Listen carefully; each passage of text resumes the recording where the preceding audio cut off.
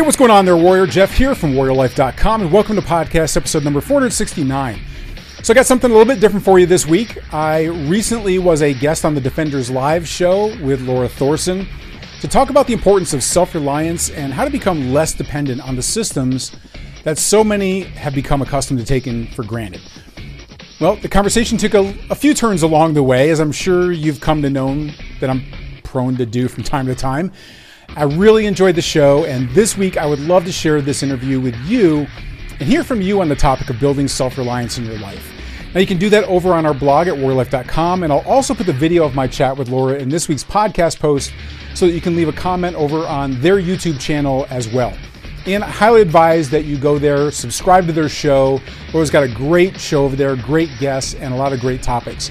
I'll put a link to that in the show notes for you. And now, let's talk tactics. Tactical firearms training, urban survival, close quarters combat. Welcome to the show that helps you better prepare for any threat you may face in your role as a protector and a patriot. This is the Warrior Life Podcast. So let's just start at the beginning here. You started your company, Warrior Life, and you say that Warrior Life focuses on using a structured framework to continuously improve self-development, to be self-made, self-reliant, and self-protected. So we'll get into a little bit of a timeline on that here in just a minute. But my first question to you, I know it's a simple question, and I want to hear from the audience on this too, but what to you is a warrior? And what does that lifestyle entail? I think it's important. Yeah, it's pretty... It is. I mean, it's fun. I mean, gosh, how many different definitions of, warrior are out there? Like, we needed another one, right? We always need another really one. Had to, yeah, that's right. But it's not like I have the definition cornered on warrior, but I had to go through an evolution of our current business, because we've gone through we had a magazine for a while, and we were modern combat and survival, and my interest started off in just in martial arts when I was younger, and then combatives, and I was never really into firearms, and then got in the military, got more into firearms. And when we first started our business, it was really focused mostly on martial arts, and then it was more into firearms. But then what people wanted was survival, and it's like I was more into like wilderness survival when I was younger, but the more I started looking online to try and please our followers, everything I was finding but that doesn't even make any sense. Like, that's not how things really work. And so the more I looked into survival practices, it was really just based on theory. It didn't seem like a lot that I was finding out there was really based on what I had seen with my own eyes, both in natural disaster and dealing with natural disasters here domestically, but then also my combat experience was in urban environments, and it was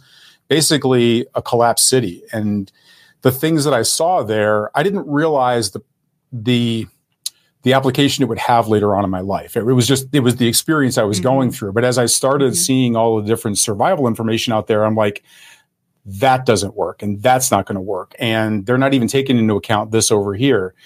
And so I just started putting out the information that I'd collected from my experiences, and it made people think. So I've kind of made it a point to really kind of challenge everything. But my point with how we got to what's a warrior is really more about business wise. This probably wasn't the best choice for me. Like, we started off in self-defense, and then we did firearms, and then we had survival. And with those different members of our audience, like the self-defense people, a lot of them don't even really care about firearms. And like survival is like, they watch The Walking Dead, but that's it. The firearms people are, like, some of them don't think that they don't need self-defense at all. They don't need any hand-to-hand trans. I've got my gun, right? Yeah. They're a little bit more inclined toward survival practices because of a conservative mindset. And there's just a little bit more crossover there. Mm-hmm. The survivalists out there, the preppers that are out there, they're always into guns, and they're typically into hand-to-hand combat also. And so, it was hard to really kind of like please everybody all at the same time. And then we had to go through a rebranding about 2 or 3 years ago for some off reasons. And when that happened, it was like, business wise, I should really just focus in with what I know where we stand out. Mm-hmm. And when I started looking at that, it's like, but all of these things are important. And when I really started thinking about it and how I live my life and just how everything that we put out there, whether it was survival, whether it was firearms, whether it was combatives, everything we were putting out was, well, these are all the things that you kind of need to be able to do in order to be like a warrior, right? Like, because you're your family's warrior. And everything that I saw about warrior online was all about, you had to be a Navy SEAL with a bunker in the mountains of Montana and a 4-wheel drive monster truck to get you up there. And you had to say Montana, didn't you, Jeff? That's where I am, right? You're in a bunker right now. I know. I am in a bunker. Yeah. We can see your monster truck right through the window out there. Yeah. Yeah. No, it's, it was like, but then the other side of it though, was people that, that love the concept of being a warrior. They call themselves a warrior because they have the bumper sticker and they've got the t-shirt, but they're not paying attention to the things that, like in the military as, warriors, it was our daily existence, right? We were always doing something. And I think it's really easy to just check the box, buy the t-shirt, slap the bumper sticker on the 4-wheel drive and say, I'm a warrior, because you claim the title. But that's not going to do your family any good when your health is bad or you're overweight and the house is burning and you're not even in good enough physical condition to be able to drag your spouse out of a burning bedroom, right? So I've seen all these experiences where people, that's the moment. It's like, here's your calling, the threat's right there, and not prepared for it. And it ends up when people are people want to be prepared for it, but it's really easy especially when you don't really, I guess, like deep down on a cellular level, believe that this stuff can ever happen to you. It's really easy to just own the gun, go to the range, blast some stuff off. It's just, I'm a warrior. And then all of a sudden, when something happens, you freeze because you haven't experienced that before. Or you're not really prepared. Like that's your test. And what we tell people is that you are, like, anybody can be a warrior. I don't care if it is an 80-year-old grandmother at home. Like, you are where you are right now. But if you really want to call yourself a warrior and live that lifestyle, it's not as hard as you think, but it does require you to get off your ass, like do something. And so we have, our system is really designed to take people from zero or wherever they're at now. Because we're not saying there's like, well, you have to reach this level and then you can, like, no, you can call yourself a warrior right now, because here are the hallmarks of a warrior. You're self-made, self-reliant, and self-protected. You have to realize first, mindset wise, you're it. Like, it's your eyes your family is going to be looking into in the dark parking lot, or stuck in the elevator, or the building's burning, or there's an active shooter. Like, it's your time, it's go time, and you're either warrior ready or you're not. And to get there, it doesn't have to be you go away to some hoorah weekend, fun class and have fun and feel like you got a bunch out of it. In fact, we use advanced learning principles and brain-based technology. And so we call it neurotactical programming. So it's how do you systematically become warrior ready for the moment where you're going to be called upon to be that protector, or to be the person that is going to be self-reliant, and your family is going to be able to live through a grid down blackout, whatever the situation is, right? Like, you got to be ready for it. In the military, we'd never know what the next mission is going to be. It could be a defensive mission. It could be an offensive mission. You could be walking to your objective and you walk into an ambush. Like, we have to prepare for all of these different things. Basic trainings are, and really what I've found is that the military training that I went through had so much more application than I ever realized when we got into the survival space, and how we trained in the military, how training was structured in the military.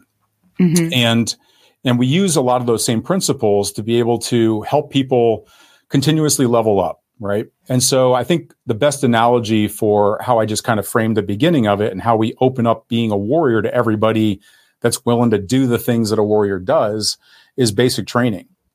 Because, I mean, in basic training, the drill sergeants get this motley crew of knuckleheads that get off the bus who have come from all walks of life, right? We have some that are overweight, some that, look like they're 20 pounds soaking wet.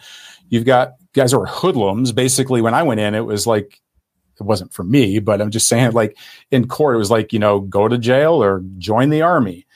Now you can't even get people in the military anymore. But it's like you have all these people that come together and for the same reason, like you're military property now. And our goal is to make you warrior ready for when that call comes. We're sticking you on a C-130. We're getting you, like, you're in combat right off, right out of the bat. So they have a very short window of time to turn you from mommy's little boy who is always getting in trouble, and turn you into a warrior that's ready to go out there and face the enemy. And let's even dive into some of those examples. Sure. Could I ask you about what are some examples that you say run counter to your own personal experience about survival principles? I'm curious about that. That run counter to, say that again? So you said there are some survival principles that run counter to your own personal experiences that cause you to. Oh, you mean like that I see out there?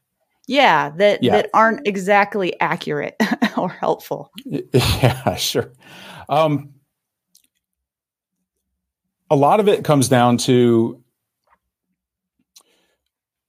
people don't understand how fragile our infrastructure really is. I think, one of the things I get across to people is that, we go to the grocery store and there's groceries there. We go to the gas station, there's gas there. All of that is on a resupply line. Right. Anybody that's in a business where you have goods, it's the same thing. There's supply and demand. Right. And so when there can be supply there, but then all of a sudden something can happen, a triggering event of some kind can happen, which suddenly now the demand is spiked up. Right. We saw it with toilet paper during COVID. Right. So all of a sudden everybody flocks. Now there's no more resources. And the same thing happened where I was in combat. Like, combat shut down an entire city. And so resupply wasn't happening.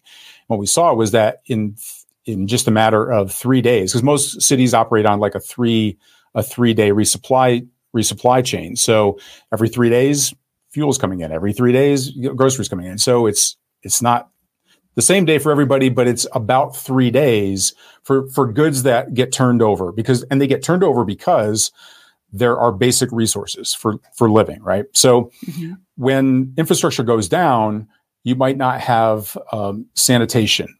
That was a big thing that I saw in combat that I think people don't realize that when sanitation goes down, and I use that as an example because it's something that, we use the bathroom every day, but nobody ever thinks about when it's like just no longer going to be available. And I know what people do. They just continue to go.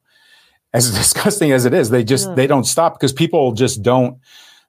It's interesting. Like you wouldn't necessarily think about that, but that's exactly what happens. So I've been in toxic environments, and it just to see mostly what happens to people. I'm talking about like your friends, your family, your neighbors, people that you wouldn't expect to be a threat at all. People start getting very cranky when they're hungry. And when their families are starving, when there's no food and you're asking other people and they're like, no, sorry, like I've got to provide for my own family too. And that works for a little while. But then once you're desperate enough, people will do desperate things. And so I think for people to really, there's all sorts of directions that can go in, but I was seeing a lot of things being put out there about, most everybody will just put up the looters will be shot sign, things like that. Like they see what they see, and then they think that that's what you do. And so people put together, they're drinking beer, they've got all their guns out in front of their house. They got a looters will be shot sign. All these things that, even militarily, like I'm going to start off just getting myself in trouble right now. Go right ahead. Like the warrior class out there, right? The tactical warrior class out there and I'm going to piss off a bunch of people that are listening right now, but like they love camouflage. They love camouflage. And so the camouflage bug out bags, the camouflage I got my AR-15, and it's like the concept of camouflage is to blend in. And so enough people have seen enough episodes of Doomsday Preppers and Walking Dead, everything else, to know that somebody that looks like one of those people from television, you pretty much can guarantee that they've got extra food somewhere, or they probably have ammunition. And so it's, if you've got a show of force, it's one thing. If you've got like a whole battalion of Navy SEALs, it's not a battalion of Navy SEALs, but I'm going to catch hell for that one too. I'm going to get all the nasty mail for that one. But it's like, you know what I mean? Like if you're truly that organized, which is an elite level of organization, trust me, then fine. Like slap on all the cool gear, break out the t-shirts, put on your Punisher, helmet, whatever. But that's not going to do you any good when it's you and a small team, or even most people, it's just them. Like they know they should have a team of people that, mutual aid group or something, or a survival team, but in their broadcasting, most people aren't really doing it. Yeah. And that's it. So you're standing out as somebody who's prepared, and it gives you, you want to thump your chest out there, but really what you're doing is you're making yourself a target. And so it's not really camouflage, so we tell people, you want to be tactical, but you don't want to look tactical, and that's being tactical. So that's probably the biggest contrast that I see out there, is that it's everybody wants to be a doomsday prepper, badass. And it's I know a good quote. It's like we have this joke in the horse industry that everybody wants to be a cowboy until it's time to do cowboy stuff. Yeah. And for me, just getting on a horse, I know I always want to do like a cattle drive. Yeah. But like 10 minutes on a horse, my ass is killing me so bad. Like, how does anybody sit on this stupid thing for so long? And it's like, it starts trotting, and it's like, they're like, put your feet forward. I'm like, they're up near his ears. I'm getting flopped up and down like a paddle ball here. Oh, you need some. I don't lessons, get the horse Jeff. thing. You need some I do need lessons. But it's the same concept. It's the same concept about, doing the cool stuff, having all the gear, right? So let's get into that, because we want to talk about some common sense baseline things that we can keep in mind for being prepared. And I want you guys in the audience to participate too. What are some common sense preparedness things that you do, or that you think people might consider? And let's talk about too, Jeff, what do you think where is the best place to start? My opinion, the best place to start is between your ears. And we say that with self-defense as well. So I think that if you have not prepared your mind, your body cannot follow. So that's one thing that we talk about a lot. Do you agree with that? I don't think the gear comes first. And a lot of people start with the stuff. They start with the gear. I was on a show, actually, I think it's airing tonight. I was on a show on the Prepperines channel, if you guys want to watch that, where I had the analogy of people buying guns and thinking they're safe, right? They buy the gun, they think they're safe, even though they're not trained and prepared to run the gun, okay? It's the same analogy, in my opinion, as if you knew, okay, here's the scenario. Let's say that you'd never driven a car in your life. Never. You might have intellectually kind of know how to do it, but you've never actually driven a car. And the scenario is that you bought the car and you parked it in your garage because you knew if stuff hit the fan, you'd have to drive that car 100 miles north. Okay, let's say. But you've never been in a car. You've never actually been in a car and learned how to run it. You have no subconscious competence whatsoever of how to drive a car. And many of us who drive cars, we have a level of subconscious competence where we don't have to think about when to slow down or when to push the gas pedal or when to push the brake. And that same concept, I think, that analogy applies to preparedness and to gun training as well. buying the gear and having the stuff is not enough, and it won't save you. Your training in it might. What are your thoughts? Yeah. All right. So there's a lot to unpack there. All right. So one Are you taking notes, on starting with the brain, like where to start, right? So yeah, I am taking notes. So where to start? So two things. One, I think will help people relax a little bit, which is you start with where you are.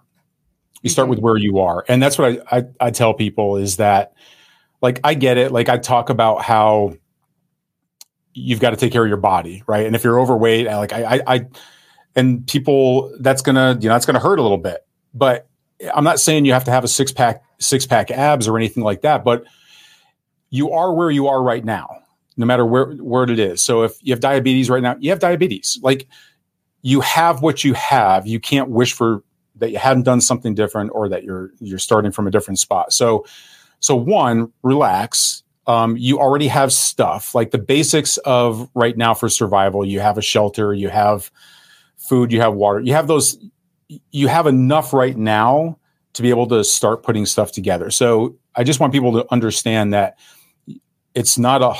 there is no bar to get over to get started. Our calling for people really is just, you've got to just do things step by step. And so that gets into the next step you were talking about, we're starting, was the brain. So with us, we've got what we call the S3 Warrior Machine. So it's strength, skills, and strategy. And that bottom layer of strength is where we start our machine. So it's like the path to becoming what we call warrior ready. So the very bottom rung is brain, body, and backbone. So we start with the brain. We start with being aware of the reality of different things. Like, if you don't believe anything's ever going to happen, then you're never going to really do anything. Why would you? You don't really have to. So understanding where true threats are, where taking an assessment of where you're at with different things, but the brain is where we start. In fact, the next layer that we have is skills, and that's where we start getting into the skills you need to be. It's like the 80-20 rule, right? So it's not like these massive courses. We give people this like shortcut. It's less than 30 minutes. These classes all are on very specific topics related, and they again start off from the very bottom, which is mindset. So even the process that they go through for skill development, which we break it down into firearms, self-defense, and survival practices. And so most of those are a lot of re-education. It's a lot of trying to empty the glass for people to understand the things that they've probably come to believe over a period of time that really aren't useful to them. And it's not just beginners. Like, I've talked with experts. And look, our whole thing with Warrior Life, Mike, my path is to continue to learn. Like, there's people out listening right now that are way better shooters than I am, way better. You've got something that you're doing way better than I am. And so my goal, all I care about is just taking care of my family. So whoever I can learn from, I want to learn from them. And the same thing, for me, it's like I've had some things that have gone out there I've caught a lot of hell for, but nobody's been able to prove me wrong on some of these things. But they're a re-education process. And so that's where we felt like we really needed to get down to emptying the glass for people, building them back up. And that's where our following has really come from, is people really rethinking what they thought was a truism and then really thinking about it. And it's like, oh, you know what? That makes total sense. That's out the door. So, but brain, body, and backbone is where we start. I don't care if you're 400 pounds right now and you're overweight, whatever. It doesn't matter where you are when you're listening to this right now. It matters what you're going to do when you're done listening to this, what you're going to do tomorrow. And I don't care if it's walking around the living room and you get winded and you got to get back down on the couch. Do one lap around the living room today. Try and do a lap and a half tomorrow, 2 laps, whatever it is. It's just continuously make gradual progress and you'll get there. So it doesn't have to be. And the other thing is we make it fun. If it's not fun, nobody's going to do it. And so we find ways. We built what we call neurotactical programming, is these advanced learning principles that we build into our training so that people will have it in long-term memory. It becomes a skill that you own rather than just something that you learned or a YouTube video you watched. And then the final thing I'll say about what you were talking about was the gear thing, because you're absolutely right. Everybody loves to just buy the gear. I've got the bug out bag. I've got the this, I've got the that. And so, but even that's where I tied in with like the military. Before we started any mission, it didn't matter what it was. We always started with an operations order. Now this has been developed over, like eons in military time of just fine tuning, like what are all of the different factors that you need to know about the mission going into it. And so that's planned at a very high level. Like this is, on the map, this is what we have to take this objective. How are we going to do it? We have intel, we have recon.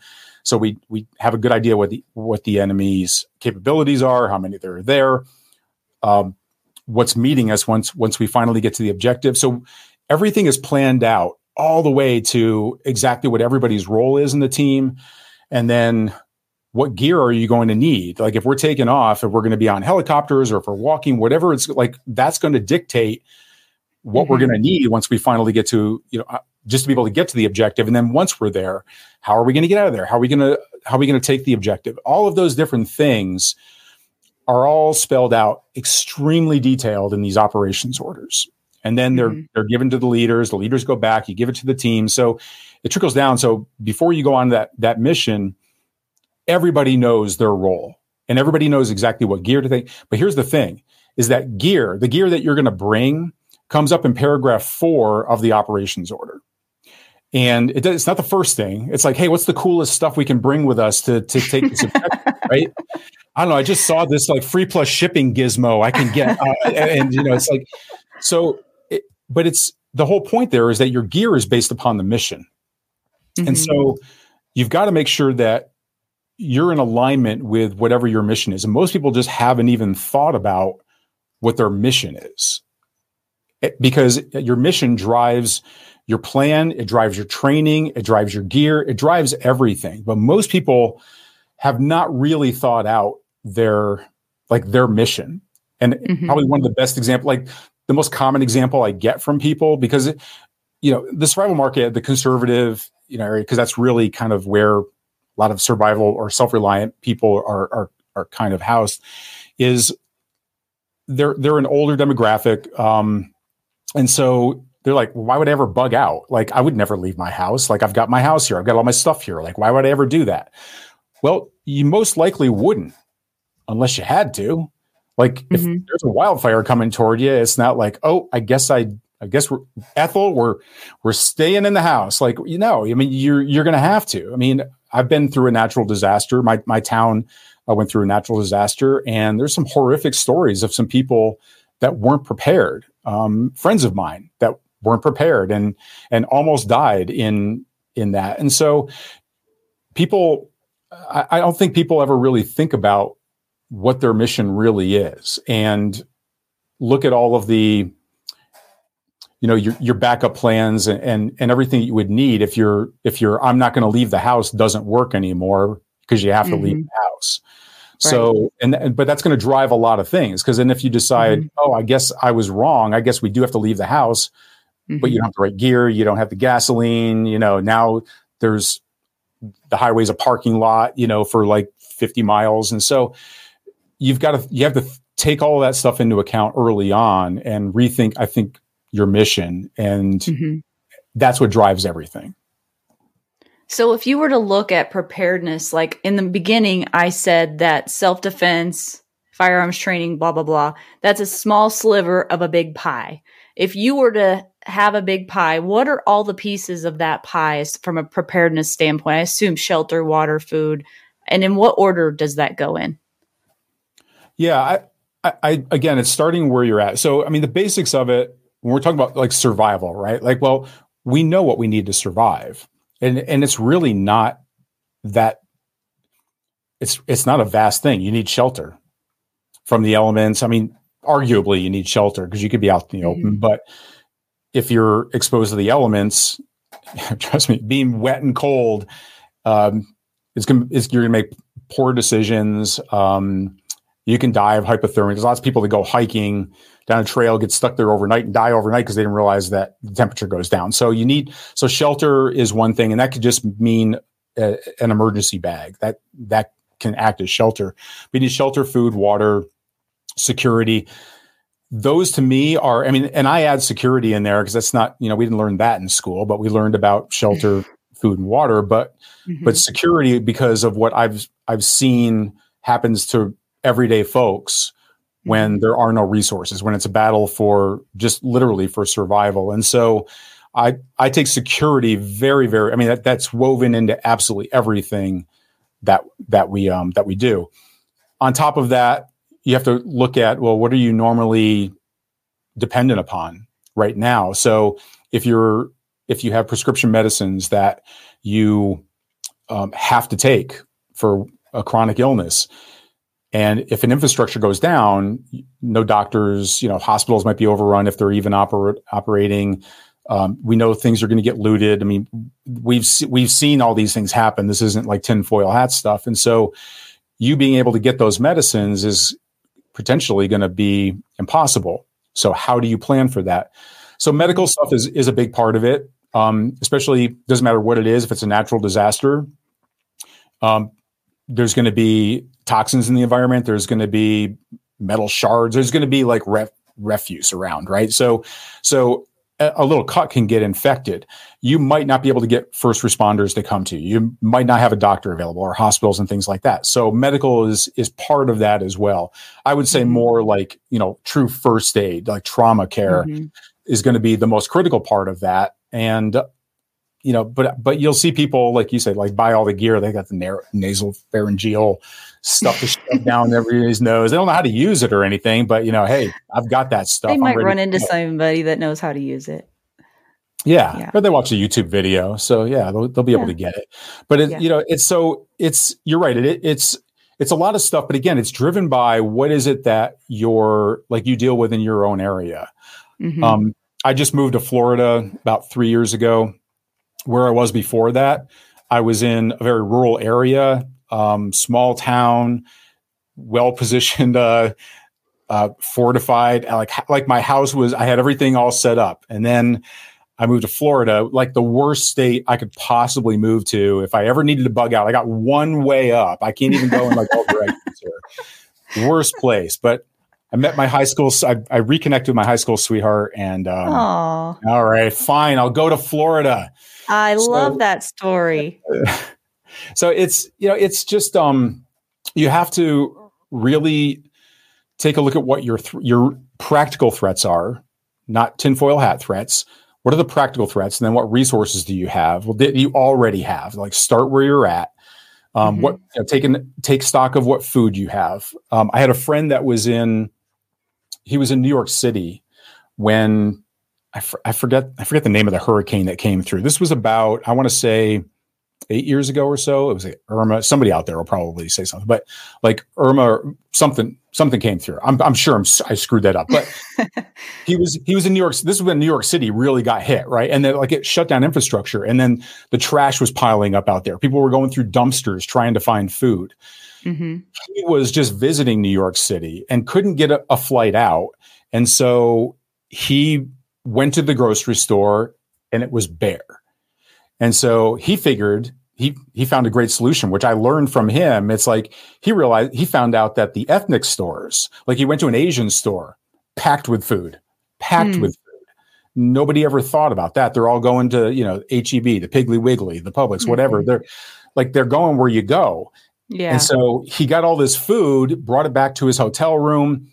His buddies all came over. They're like, oh, we're going to wait out the hurricane and everything. And they're all there. And then they start eating all of they're not eating like the stuff that's going to spoil in the next couple of days. They're eating all the stuff that would last a few weeks. Oh. And so he's like, what are you guys doing? But people aren't thinking about those things, right? So I think, like I said, there's a lot of stuff to cover, but it really has to be personalized to you. It's not a one size fits all thing. And you really can take stock in what you have right now. Just going through your pantry, your freezer, knowing if all the electric went down, because grid down blackout right now is, I think, the biggest thing that everybody's like super worried about, rightfully so.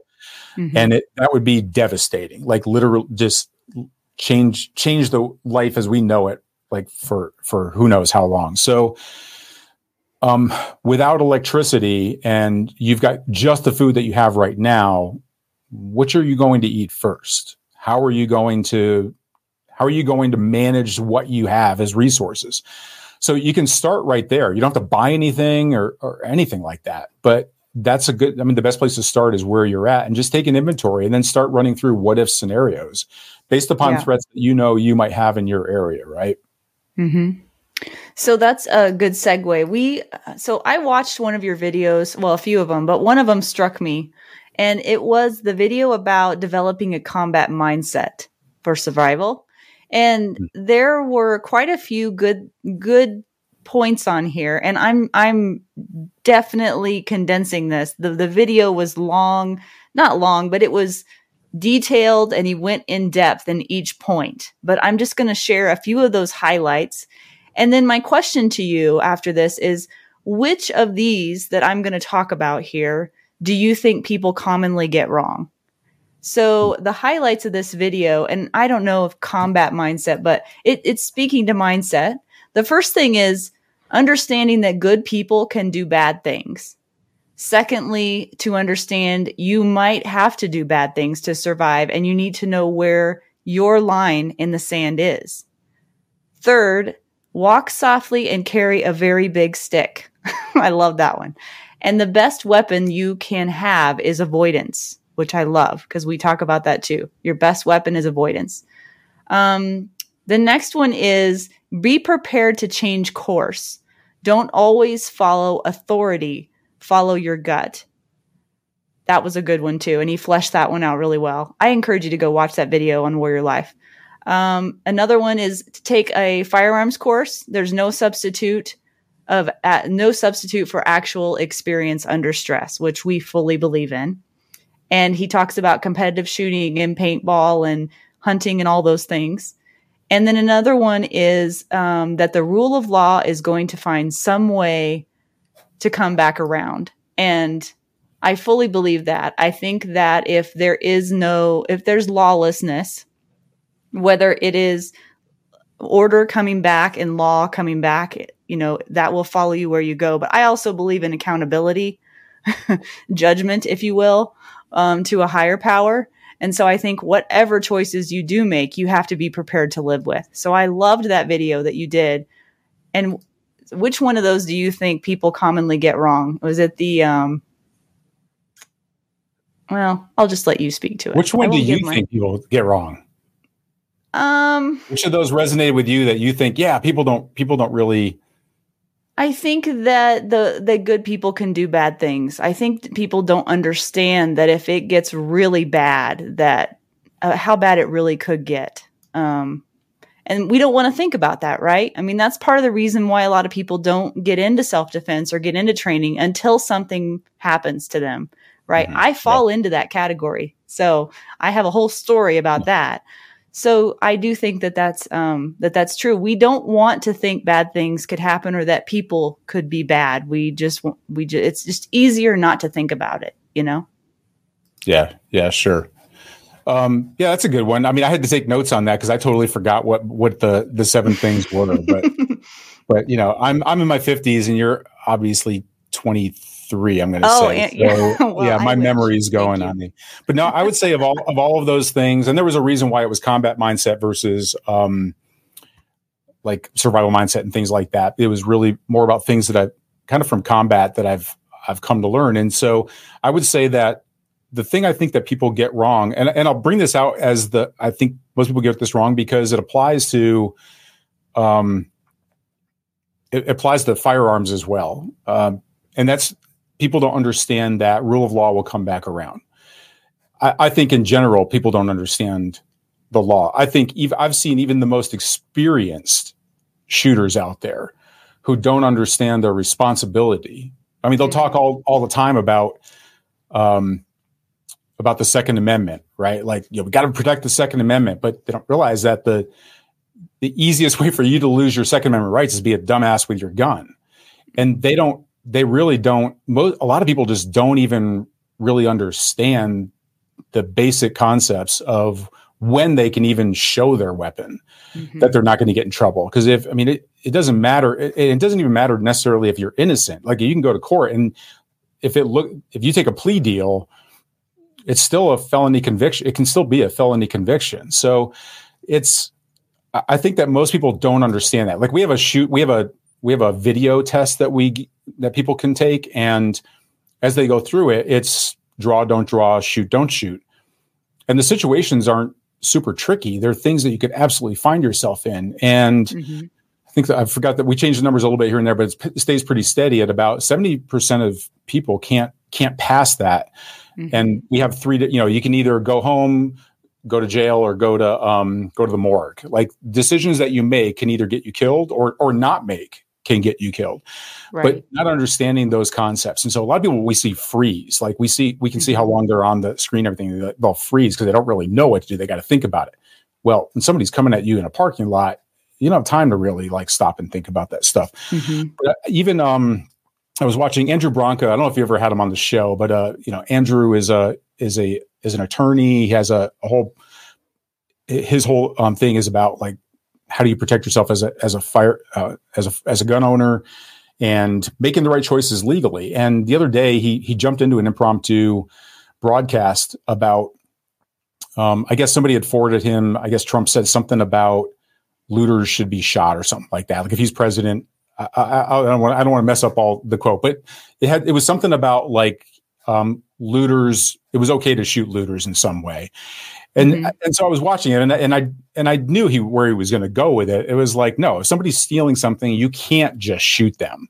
It doesn't matter who said it. You can't do that. You're going to be. But when I was looking at the comments in the live stream, everybody was like, yeah, it's like, well, he just won my vote again. It's just a bunch of stuff in there about, like, what you're doing is you're putting your label on your beliefs on there. And so all the comments that you make online, those things are going to live on. And so if you ever do find yourself in a situation where you had to use your firearm, or even if it was unarmed and you had to do harm to another person, and you're called into question for that, if it's a survival scenario and you legitimately had, like, somebody was busting into your house and legitimately you thought you were going to be attacked, and you legitimately shoot them, and you're 100% justified in doing it. But then you had this big giant piece of plywood out on your front lawn saying looters will be shot, survivors will be shot again. Yeah. And that was a sign that was out. I have some videos on YouTube. I had a neighbor of mine that had that sign up on his driveway. It was like, trespassers will be shot, survivors will be shot again. And it's like, okay, so try and convince the jury it was just a joke when, why did you have to put 17 rounds into this person? Well, he kept fighting back. It's like, well, are you sure? Because it seems like maybe he was just alive and he wasn't dead yet.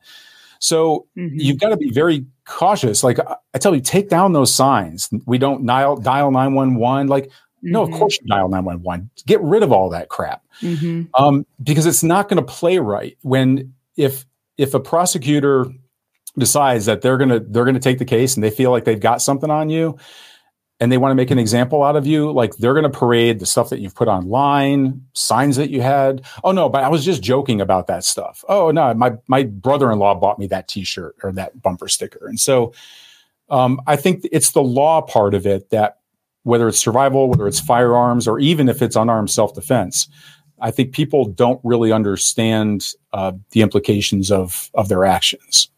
Totally agree. Totally agree with you. Such good information. So, hey guys, we're almost at the end of the hour already. So if you have questions for Jeff, please put those in the comments. He's not going to be here much longer. He is on Eastern time. So yeah, it's past his bedtime. Past my bedtime. Yeah. It is past my bedtime, Laura. Thanks. I know it was a joke, but it's past my bedtime. Yeah, it's almost past mine too, Jeff. It's okay. So if you guys have questions for Jeff, please put those in the comments. We'll get to those here in just a second. So let's leave the audience, Jeff, with some more information about you. I want you to talk about, and you have the shirt on, I see, the nonprofit Operation Save Our Soldiers. Could you speak to that for just a little bit, and then also let people know where they can find you? Yeah, absolutely. So I have just been up when I was on a personal mission just for helping my brothers. I'd had a bunch of, I was out of the military in 10 years, but I had a lot of my friends that I'd gone into the military with. Like, we were in a cohort unit in 10th Mountain Division. So we went to basic together, and we were together for like 3 years after that. And so a lot of my friends stayed in, made it a career, and we're having we're losing soldiers to suicide. And finally there was one of my buddies called me, and he said, dude, we found, like, this is a freaking cure. And got me onto the board for an organization where this woman was doing some amazing work with veterans, where it was just like that. It was just erasing the symptoms. And so I was part of that organization for a while, but there were some limitations to her organization, and it really wasn't taking off. It really only came down to her skills. We could only do like so many people, but then there was a better version of what she was doing that I discovered when I separated from that organization. And it was really just getting off the ground when it came to veterans. It was trauma-based therapy originally for sexual assault victims, but they found it worked just as well for veterans as well. And so I connected with another combat veteran. She was just bringing that protocol out into helping more veterans out there, was building out retreats. I was trying to build retreats to cover the same protocol that I had found helpful before. But I suck at organizing anything. She's great at organizing everything. She couldn't raise money, but so my nonprofit, we raise money and sponsor veterans to come to the retreat to get it's a brain-based healing protocol that we use. And we are literally taking veterans who have been in the VA system and curing, I'll say the word curing. We're curing those symptoms of PTSD in as little as 1 hour. Done. Whoa. Permanently. We have brain scans to prove it now. We've been really getting the proof to show it. And now the military is finally starting to take more notice of it. There's no drugs involved. There's no reliving the pain of past experiences. And it's really just, I'll simplify it for people, just because PTSD, and I put a dash in between D, because it's not a disorder. You don't have a disorder. It's not a disease. Mm-hmm. But if you look at it mechanically, if you look at the brain mechanically, it's in disorder.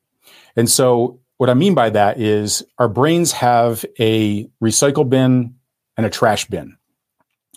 Trauma is stored in the recycle bin because it's meant to keep you alive.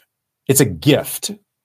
Post-traumatic stress is a gift, because if your convoy gets hit by an IED, it's meant to allow you to recognize symptoms very fast, and then your body takes over. It's not a conscious thing. It's all subconscious. And so it's in this recycle bin in your brain, so that if it doesn't even matter if consciously you understand. That's why a lot of veterans can't listen to fireworks or go to 4th of July. Of course, it's fireworks. It's not gunfire, but your subconscious doesn't know that.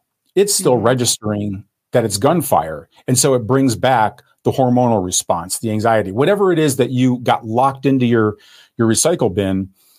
It's there for a reason, and it comes back and it comes back and it comes back. And so the traditional method that the VA has used forever and a lot of therapists use is talk therapy. We have to talk about it until you become so desensitized to it that it just doesn't even, you've talked your way through it already. And that doesn't work. You're trying to consciously approach something that subconsciously got you anchored in. And so what you have to do is you have to work with the subconscious mind. The subconscious is where it's rooted.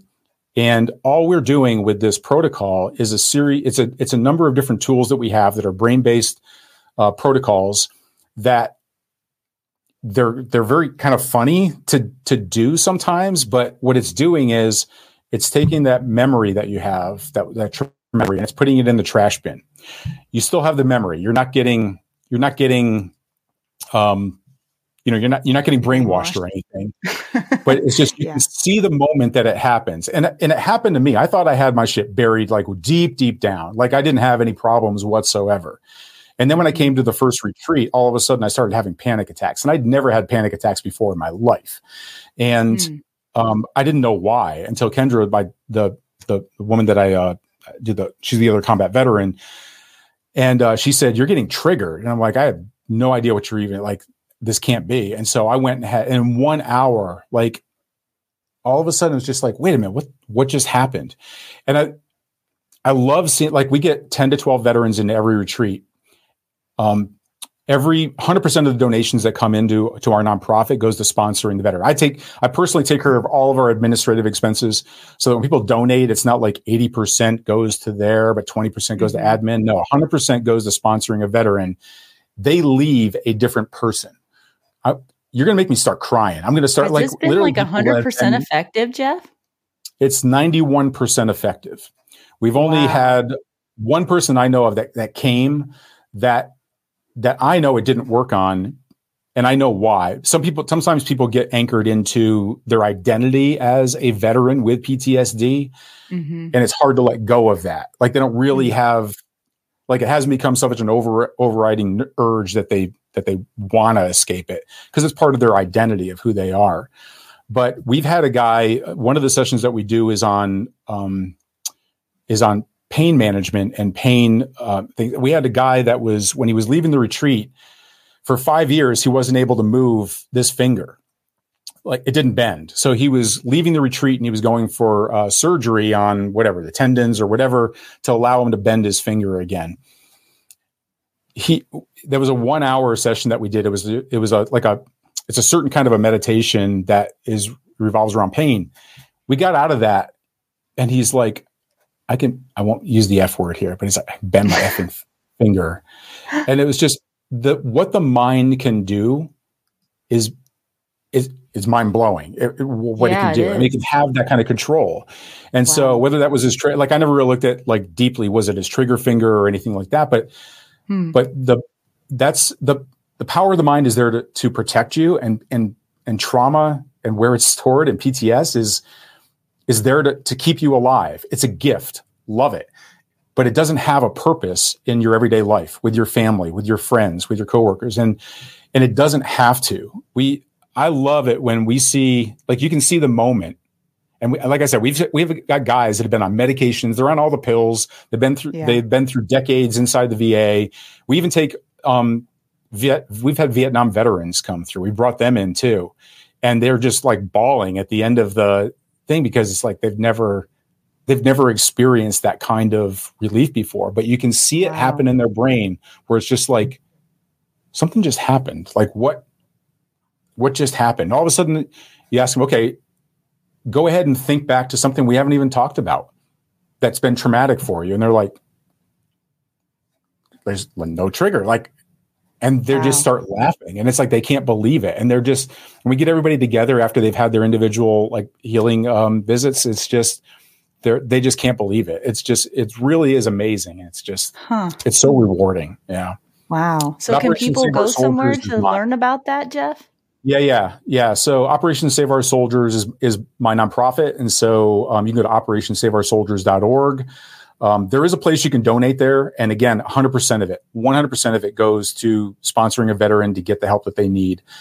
And then, I mean, we've got a backlog of veterans, and the word's really gotten around because people are going out there and they're calling their battle buddies who everybody just thinks that, people come in like this. Our hardest thing is getting past this. Like, I've been through the VA. I've done all this stuff. It's not going to work, blah, blah, blah. That's the hardest part because it does work. And then all of a sudden they're calling all their buddies like, dude, I know about the VA. I know. It's different, man. Like, this worked. You've got to get out here. Then we get the calls from the spouses. We get you gave my daughter her father back. You gave my husband back. We have women's retreats from female veterans. And it's amazing. I could go on and on about it, but it's truly revolutionary again, it's like a real re-education about what, therapy. We don't even call it therapy because it's different. It's not therapy. We don't call it therapy because we don't want it to be like everything else. It's different for a reason because nothing else was really working. Right. I wonder if first responders could benefit from that as well. Oh, absolutely. Absolutely. Yeah. Yeah. Wow. That's really, really And it can be done long distance. It can be done over Zoom too. Like it can. What? Are you serious? If anybody, I'm dead serious. So if anybody does, like if you know somebody, and one thing is we don't let, like family members can't like get their family member in, like, oh, my son or my brother, he really needs it. Like people have to come on their own, but we do a call ahead of time to be able to not talk about like their trauma or anything, but really just to make sure that they're in the right mindset, that they really want to heal, that they're in a good space for it. We might work out some things before they even come to the retreat. Like you have to come there clear-minded, like no alcohol, no drugs. Like you got to come clean because we're working with the brain here. And all of those things affect how your brain operates. And so if we're going to literally rewire the brain, we're rewiring the brain, it needs to be clear. And so there might be some things we have to do before people get out there, but we make sure that they're coming in ready to go. And it's just amazing. Wow. I have never heard of anything like that ever before. Yeah. That's amazing. And you said you went through it yourself? But if somebody is out there, I went through it myself and I didn't know what the protocol was. I knew what it did. And that was all I cared about. Like, I don't care. Just get the, just get the healing out there. I'll bring more people in. We'll raise more money. We'll do all that thing to just get it to them. And then I was getting triggered. And then a fellow combat veteran was there who was also a practitioner. We went off into a room and he did a couple of exercises with me. And the thing is, like when you visualize trauma that you went through, it's the brain where it's stored in the recycle bin. It's like it's happening to you right then. That's why you're getting the hormonal response, because it's like your brain is reading, this is happening. There's gunfire. No. It's fireworks. No, it's gunfire. And all of a sudden, like your body is having the response like it's happening right now. And so when I would visualize the things that I witnessed, it was vivid. It was like I was there. It was first person. Then he did a couple of these exercises with me. He's like, I want you to go back to what you were thinking about before that we were, and I want you to talk to me about it now. What does it look like now? And I was like, this is weird. Like, this is weird. And he's like, well, explain it to me. And I said, it's like everything is on like a movie screen, like out in front of me. It's not happening. You have separation from it now. It was like, and all the like colors were drab. It wasn't vivid like it was before. And it was like, it's like watching just on a screen. And he's like, well, how does it feel inside? I'm like, nothing. Stuff that I couldn't get through without just bawling like a baby. It just, like, I could think about it, I could talk about it. And it just, now the only thing that makes me cry about it is just like seeing these veterans come through and guys saying, I had a gun in my mouth like the night before I came out here.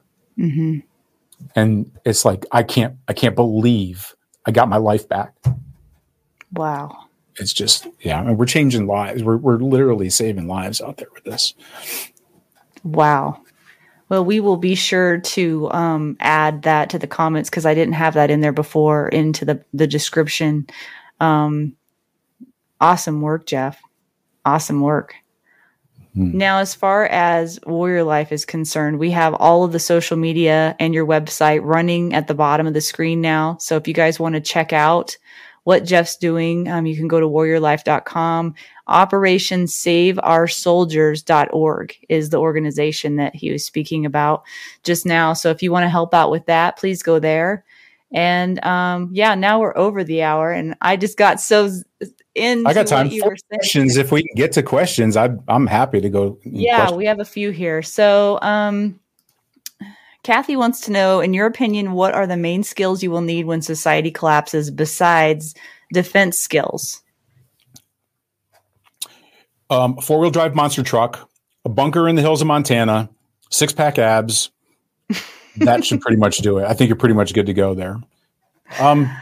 I think that the main skills that you'll need when like society collapses, besides defense skills, you're going to be thirsty and you're going to be hungry. And we've got a friend of mine that's in our network also, who has done a lot of work on the history of starvation, like what's happened in throughout history in regimes where sometimes people were starved on purpose, and what they go through, and what people will do when they're starving. So food's going to be a big part of it. I tell people, like, water is not going to be as much of an issue. Like, it's more of a survival issue. Like, you need water more than you need food.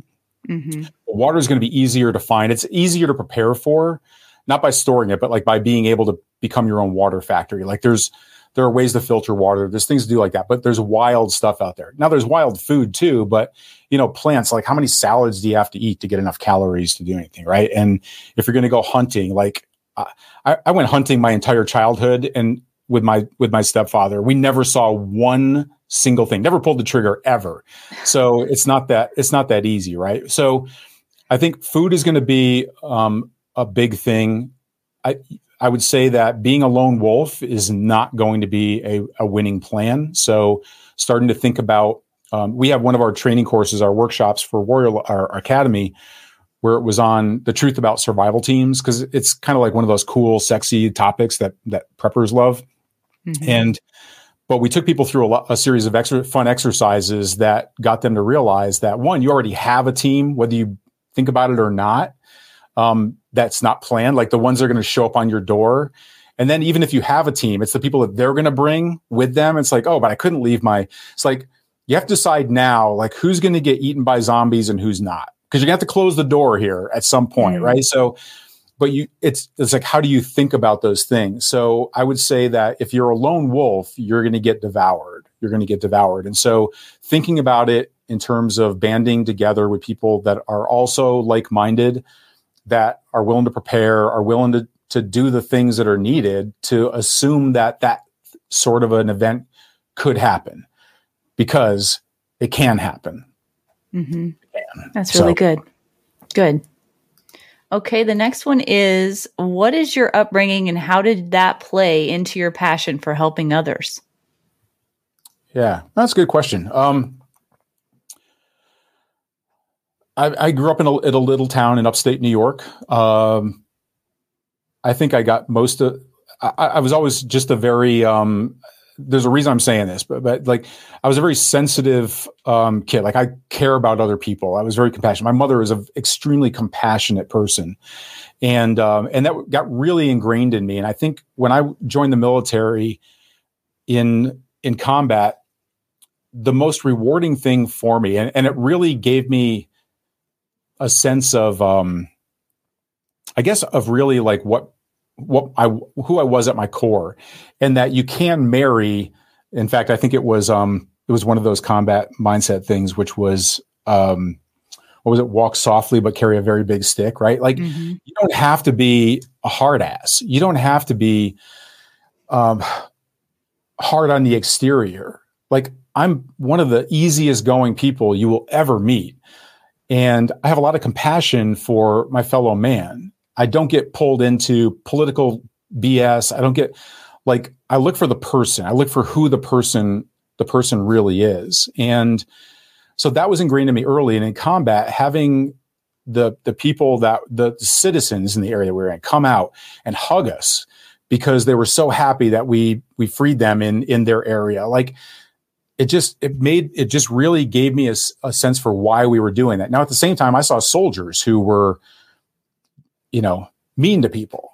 Like, they were just cocky and overconfident about it. So not everybody has that level, but I think it is a warrior quality to care about people. And I'm not saying that, when it starts raining and it doesn't stop, that, just, shoot anybody that gets on your front porch. I've been through natural disasters where everybody pulls together.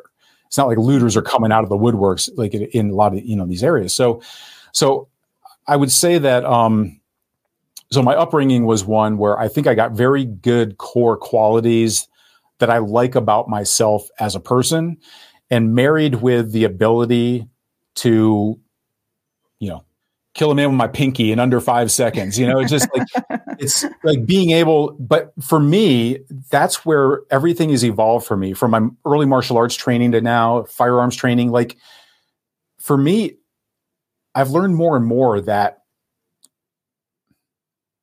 I think you'll appreciate this from a firearm standpoint also, is that you've got to really train for and understand where that line is. Like I call it the switch.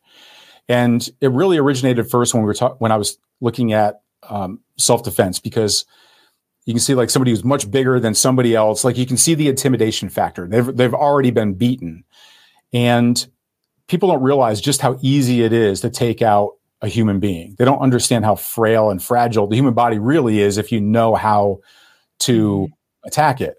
And so but most people lose fights because they don't realize they're in a fight. Like they don't realize they're about to get hit. I've seen this in so many different videos. Same thing like with firearms. It's like if it's an unfamiliar situation, if you haven't trained for it, if you haven't even thought about it, you don't know what to do. And when you don't processing. Know what to do, you're still processing, right? But the criminals don't have to go through that process. That OODA loop, they're already in action. Yeah. Like you're always going to be coming off of, almost always going to be coming off of, they've got the advantage, and you're going to have to fight for getting the advantage back. That's not an easy thing to do. So understanding like that switch for yourself, you can be soft, you can smile right in the face of danger. But then when you know where your switch is, you switch. It's not a playground like, we'll start pushing first to see who's going to punch first. It's no, like you've given every out you can. You've tried to de-escalate. You've done all these things, and you realize you are not getting out of this fight. And the first person that throws that strike is usually the one that's going to win. They certainly have the advantage. I would much rather it be me. But if I don't know where that switch is, then I'm going to either freeze, or I'm going to make a mistake in what I'm doing. I'm not going to be conscious of my surroundings. My brain's going to be focused on other things. But I know where that switch is. And when I see that switch happen, you just unleash. You unleash. Yeah. Same thing. Like, don't draw your firearm just to show somebody your firearm. Like, you got to know where your line is when you're legally justified to do it, and tactically in a position where, it's time to do it. Yeah, that's exactly right. And the most dangerous people, I do believe, are also the kindest. They're kind people, compassionate people. They have big hearts. They care about others, but they also do whatever they have to do to protect themselves and those they love. And that is, I think, the definition of a dangerous person, and a good one. Let's see here. There's more questions. Are you okay with that? Yeah. Yep. Okay. I don't want you to stay up, to midnight or anything. I took my Geritol today, so I'm not making fun, Jeff. You don't even remember Geritol. Shut up. I didn't even know. I think I've seen a commercial, maybe. You've heard of it before, yeah. Yes, I have.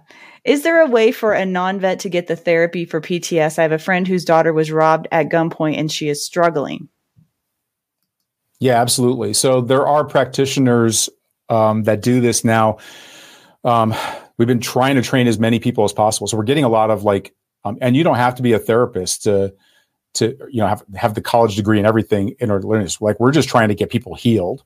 So, but there is a network of therapists around the country that are continuously getting trained, and I can connect people. So if people reach out to me at OperationSaveOurSoldiers.org, just reach out to us there, and then we'll be able to connect you with somebody. Okay. Okay. And then when we go to that website, can we donate there as well? Okay. Yeah, there's a donate button right at the top. Yeah, for sure. All right. Every little bit counts, every little bit counts. Yeah. And then I'm not sure exactly this question. Maybe you understand it better than I do. What do you see happening in Argentina or Bosnia?